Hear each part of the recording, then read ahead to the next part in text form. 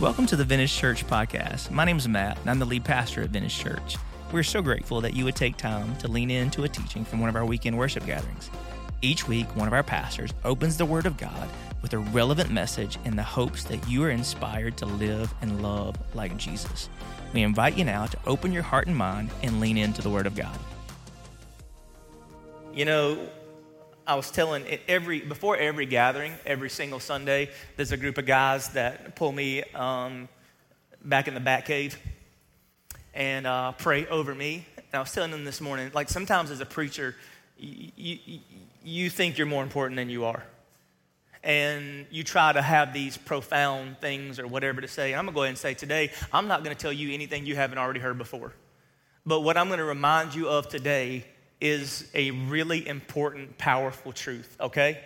And because we've been in this series that called Across the Threshold. And if you're new to our church, maybe you haven't been here in a while, we've been kind of leaning into this whole concept, trying to get us all to take a good, hard look at whatever we call home. Believing that if things are going to change in our world, if things are going to change in the church, if things are going to change in culture, if all the change that we know needs to happen in the world, it's going to have to happen in your home, my home. That if revival is going to start, it has to happen in the four walls or whatever. It has to start first in your heart, then in your home, then we're going to change the world. Come on, somebody. Like, that's the way it has to happen. You get a home full of hearts on fire for Jesus, and that home will be a unique and special place. And so we've been in this Across the Threshold series, having these conversations, and we were supposed to move on a few weeks ago, or 2 weeks ago, and God just won't let us. And because here's the reality, how you turn out is directly connected to the home you grow up in. How you turn out is directly connected to the home that you grow up in. And I don't know what kind of home you're growing up in right now, and maybe the home that you're trying to create after you've been listening to this series is the one that you grew up in. And some of us, that's our target, that we grew up in such amazing homes with great parents and a great family, and our hope is just to establish, to create something that's like that, something that mirrors the home that we grow up in because it was amazing. That's me. Now, my home wasn't perfect, and my parents had issues. And let me just go ahead and say, if somehow in this series you've gotten from me that you need to set this target of perfection, that's not what I'm trying to do. That your home is perfect, there's no dirty dishes in the sink, there's no dirty clothes on the floor, there's never any conflict, nobody ever has an argument. It's funny when I say that, people are like, I told you to do them dishes. See, even the pastor knows they're at the house. Like, that's not the goal. My home was amazing. My parents are amazing, but we weren't without our issues, our struggles, financially, spiritually at times. I say this because my parents have told you. My dad pastored for 40-something years. My mom and dad have been married for like 112 years or something like that. Actually, no, my parents have been married for, I think, 55 years. They got married when they were 4. But there was a season when my dad left the ministry and they had some issues. My dad actually moved out for a while. And they came really close. My mom calls it the year of hail. And I know I said that really southern, hail, you know. But that's what she calls it. And God can work. See, the home that you're shooting for is not the one that's not going to be absent of adversity. A healthy, godly home is the one when it goes through that adversity, it handles it with biblical mindset and love and grace so that you can work through it, grow from it, and come out on the other side stronger as a family. So part of me, I just think if I can build half the home that my parents built for us, then I'm doing a good job. But there's some people in the room, you're doing everything you can to not have the home you grew up with. Your whole goal in life is to create something other than that. The family that you grew up in put you at the bottom of the hill and said, good luck climbing up.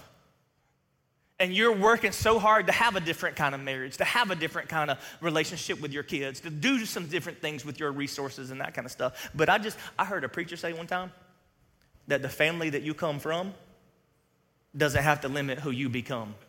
That was a good word, wasn't it? But the home that you grow up in, man, it impacts how you turn out.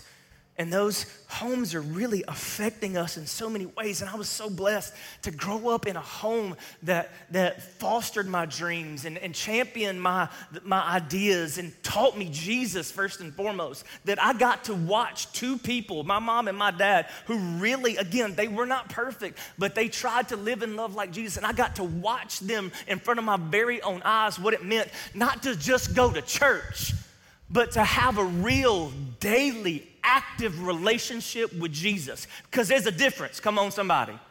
Some of y'all know that kind of stuff, man. My parents, when I was growing up, they always were my greatest champion. Even the silly things that I did, they applauded. When I was a little kid, I liked to play dress up. Now, I said that in the first service, y'all look at me like I'm crazy. That's not what I'm talking about. But I like to morph into characters. You know what I'm saying? Anybody else? I had this wild imagination, and we'd go to babysitters, and we would roll the windows down, and my babysitter's bright white, red pinstripe 1982 Monte Carlo, and I would climb in the windows just like Bo Duke.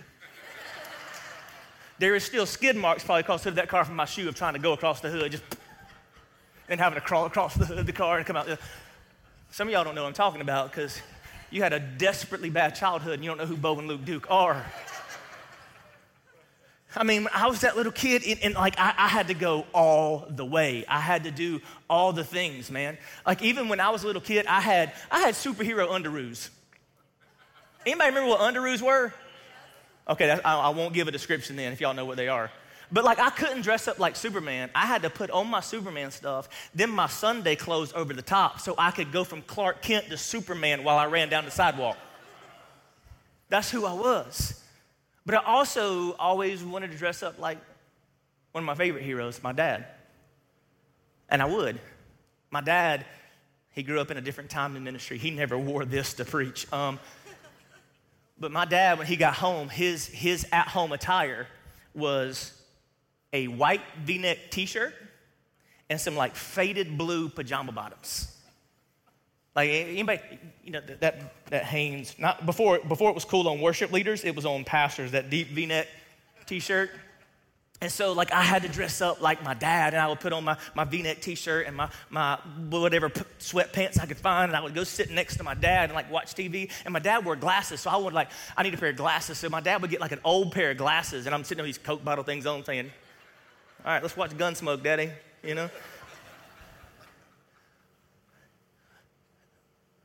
Father's an important thing.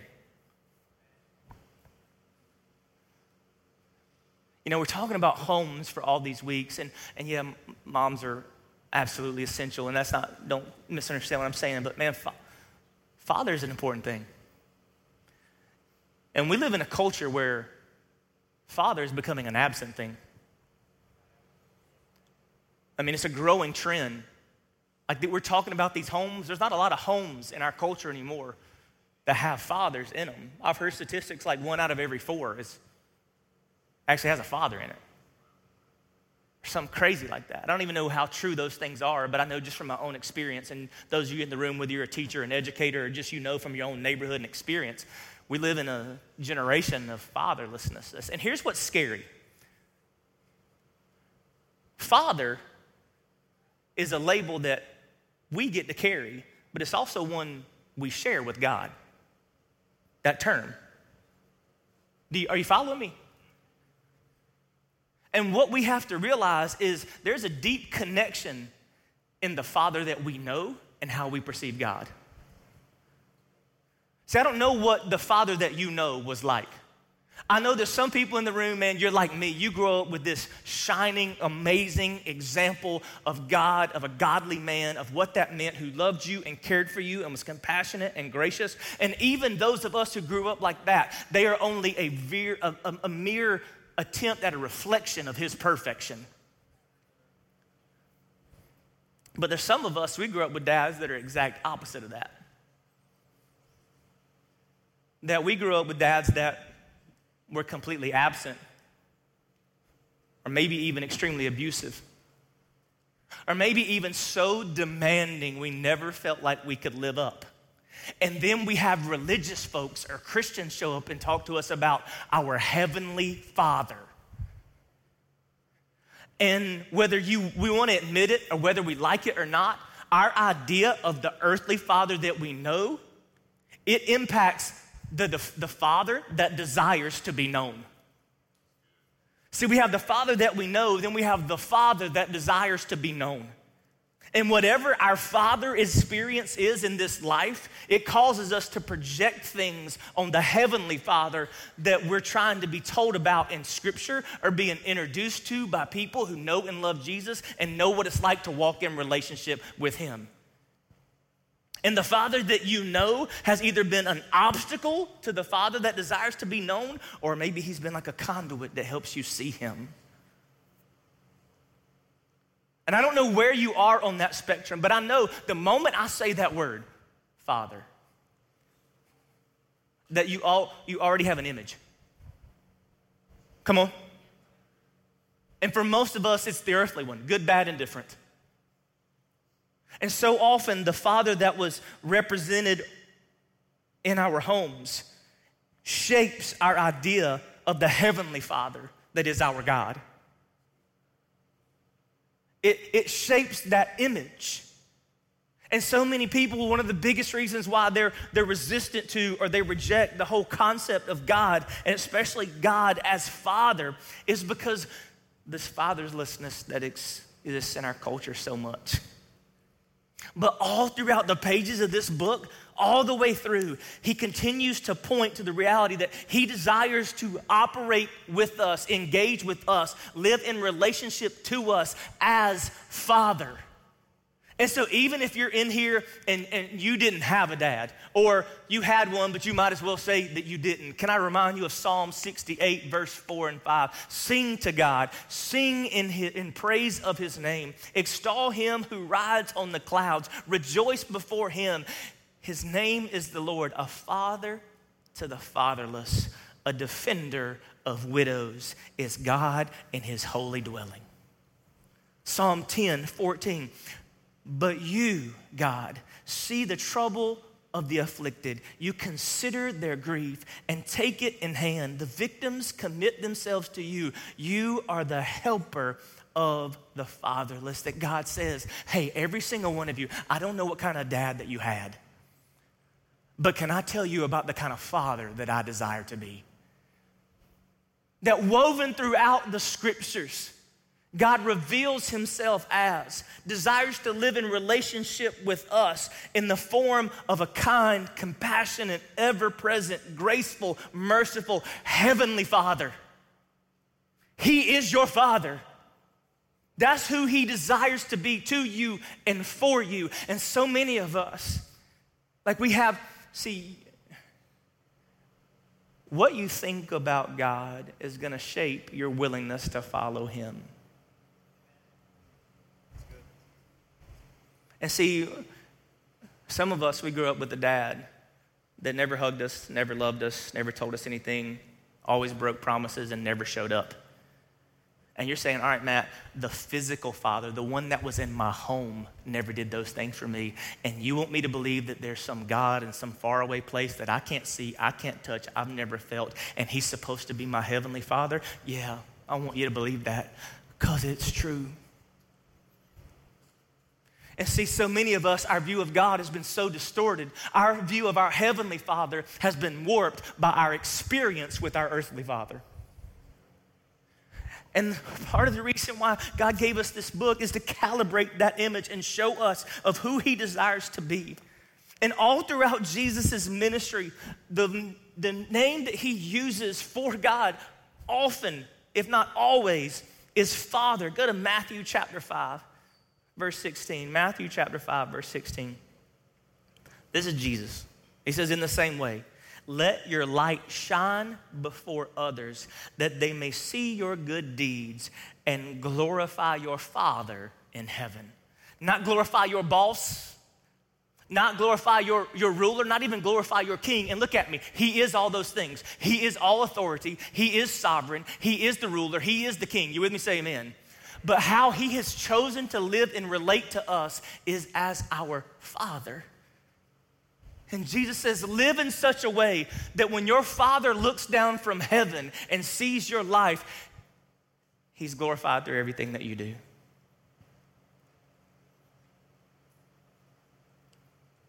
You ever said this as a child, or maybe even not? Hey, Dad, watch. Hey, Dad, watch me. Come on. You're a little kid. You're about to do something stupid off the edge of the pool. Hey, Dad, watch me. Get on your bike for the first time. Hey, Dad, watch me.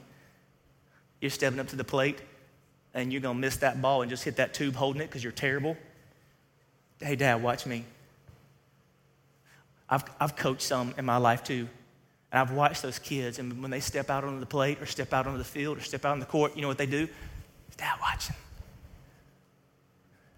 And so many, far too many, look to an empty seat. But look at me. You have a heavenly Father that's been watching you since before you were even born.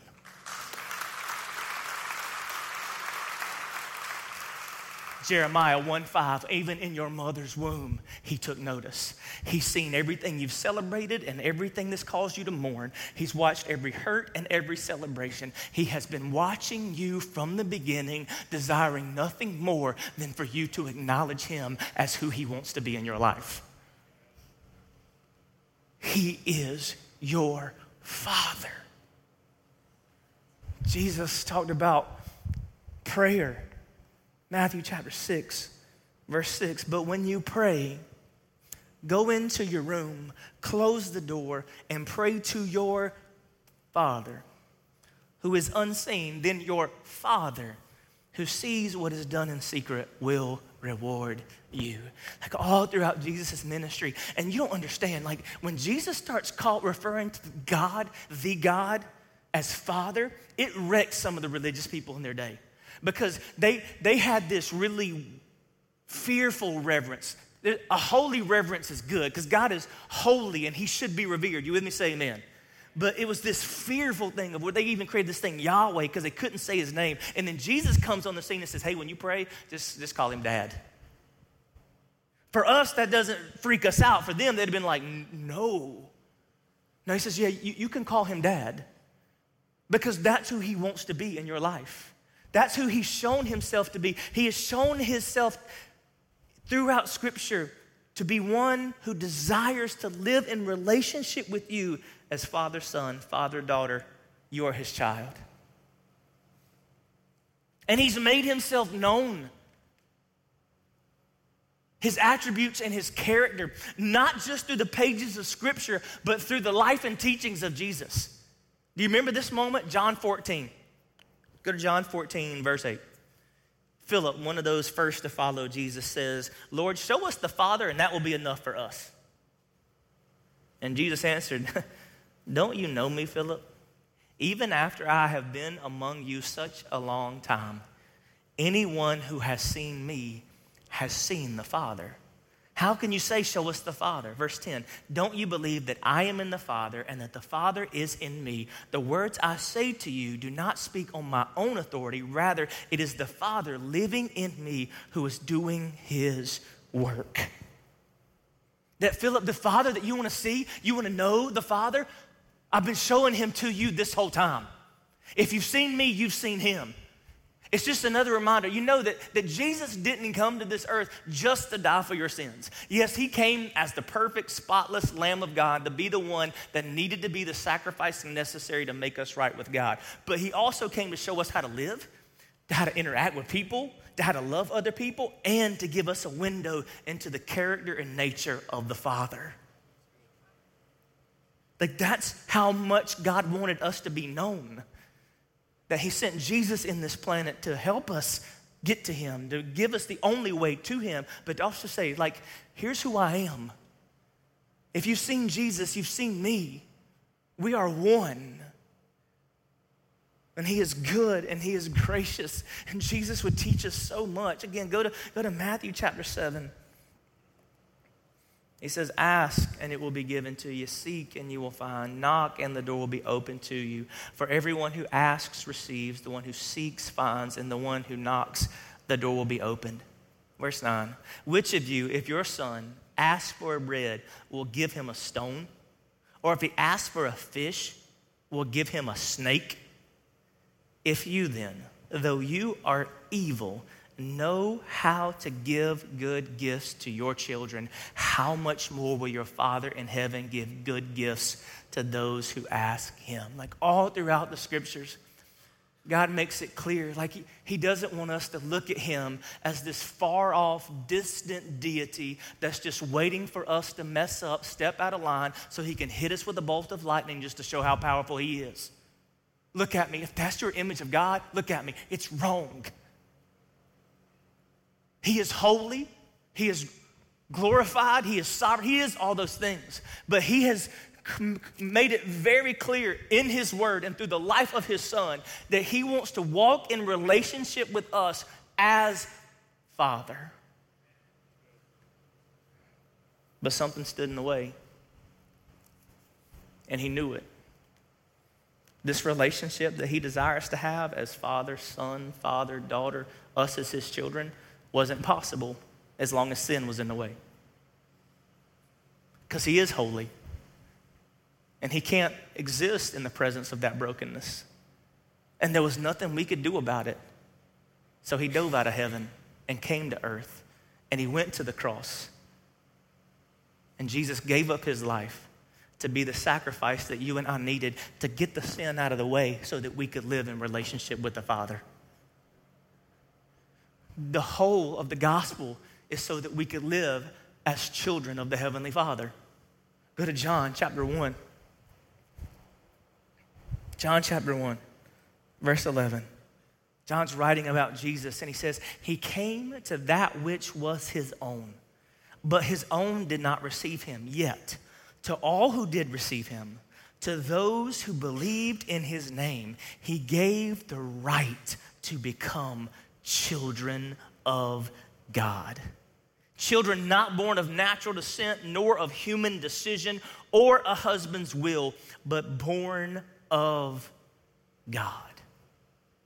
That Jesus came and he's on the cross and he takes the sin of all humanity so that what separated us from living in that intimacy with the Father could be dealt with. And when you give your heart and life to Jesus, when you trust the sacrifice he made on the cross, when you confess your sins and repent and acknowledge what he has done, that sin has been removed so that you can live in the fullness of the relationship with the Father and all that comes with it. And the whole of the New Testament is unpacking the riches of that glory, the inheritance given to us. Your dad might not leave you a penny, but your Heavenly Father offers you all of eternity.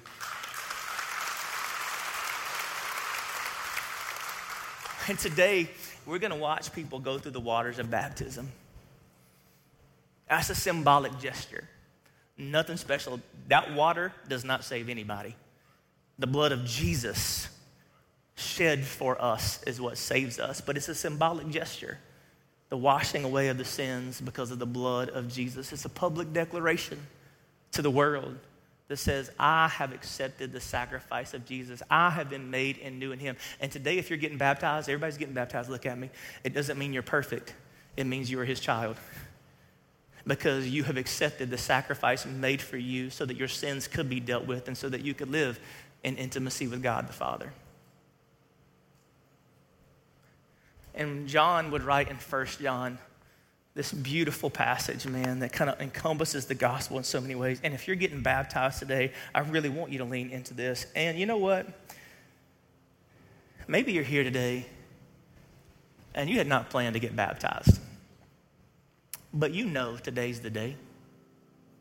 There's something just as we've been going throughout this morning together, like there's a stirring in your heart. There's something that's happening and you know that like, man, I had this really bad dad and it skewed my image of who he is. And I've been so bitter over that one that I haven't been able to see him clearly. But now I know I'm reminded that my earthly father does not properly reflect my heavenly Father. And even though I feel that hole inside my heart, I know that God can feel it and he's the only one who can.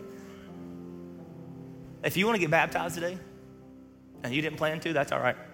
We got towels, we got shirts, we got shorts, we got everything you need to go through that symbolic gesture and acknowledge your faith in him. So if you feel that stirring in you, I want you just to listen as I read. Would you bow your heads, close your eyes? I want you just to hear these words and just center in on my voice for just a second. 1 John chapter 4, starting with verse 9. This is how God showed his love among us. He sent his one and only Son into the world that we might live through him. This is love, not that we love God, but that he loved us and sent his Son as an atoning sacrifice for our sins. Dear friends, since God so loved us, we also ought to love one another. No one's ever seen God, but if we love one another, God lives in us and his love is made complete in us. This is how we know that we live in him and he in us. He's given us his Spirit. And we have seen and testified that the Father has sent his Son to be the Savior of the world. If anyone acknowledges that Jesus is the Son of God, God lives in them and they in God. And so we know and rely on the love God has for us. God is love. Whoever lives in love lives in God and God in them. And this is how love is made complete among us, so that we will have confidence on the day of judgment. In this world, we are like Jesus, and there is no fear in love, but perfect love drives out fear. If you're here today and you already know that you're getting baptized, I'm going to ask those of you who are getting baptized, go ahead and get up out of your seat, head out the back doors to my left right now. Some of our team's going to meet you. Go ahead and go now. If you're getting baptized today, go ahead and get up from your seat, head out to that door to my left.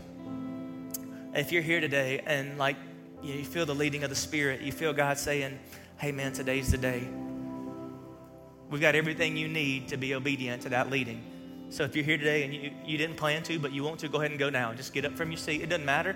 You don't have to tell your friends. You don't have to explain it to anybody. You just step up in obedience, head out your seat, go out those back doors. There'll be a couple members of our staff, our team there that will walk through through some instructions just so that you're ready. If you're ready, go now. It's okay. Being obedient to God is worth going home wet. It's all right.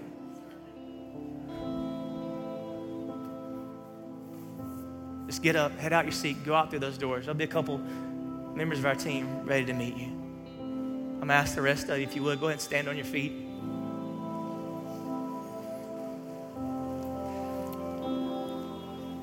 You know, I love that story of the prodigal son.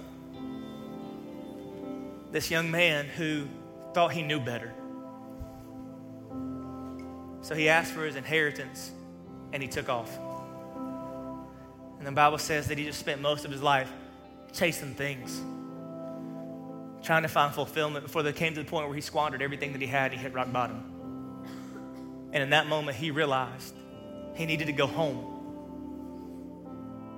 And even though he had hurt the father deeply, he had wounded him for sure, and he had run for so long, and he had squandered that inheritance, the Bible says that father saw him from a long way off and said, it's time to party because my son has come home. And there's some people in the room, God the Father's looking at you and saying, it's time to come home. It's time to come home. You've been running. You've been looking for me in places that I can't be found. You've been trying to fill that God-shaped hole in your heart with stuff that's never going to work. And God's saying, I'm waiting. I'm waiting. His arms are open wide, looking at all of his children saying, come home. So God, I pray that we would just fall at your feet right now and worship you for the Father that you are, God. We're grateful that you are like a father, and when we're wounded and we're weary, you invite us into your lap to be held by your mighty hands. And God, today I pray that everybody within the sound of my voice leans into your presence and just rests in the reality that you are Father. It's all you've desired to be for us for so long. And God, thank you for making a way for us to live as your children and walk in intimacy with you. And Father, we pray that right now you would minister to every heart in this place.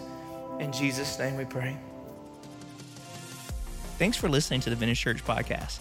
We hope what you have just heard has inspired you to live and love like Jesus. If you'd like to know more about Vintage Church or to get further connected, we invite you to visit us at our website at vintagechurch.net. We'd also encourage you to download the Vintage app. There you can find more resources about how to get involved and grow in your faith. You can access the Vintage Church app by going to app.vintagechurch.net. Thank you so much for allowing us to be a part of your spiritual journey, and we hope to see you soon.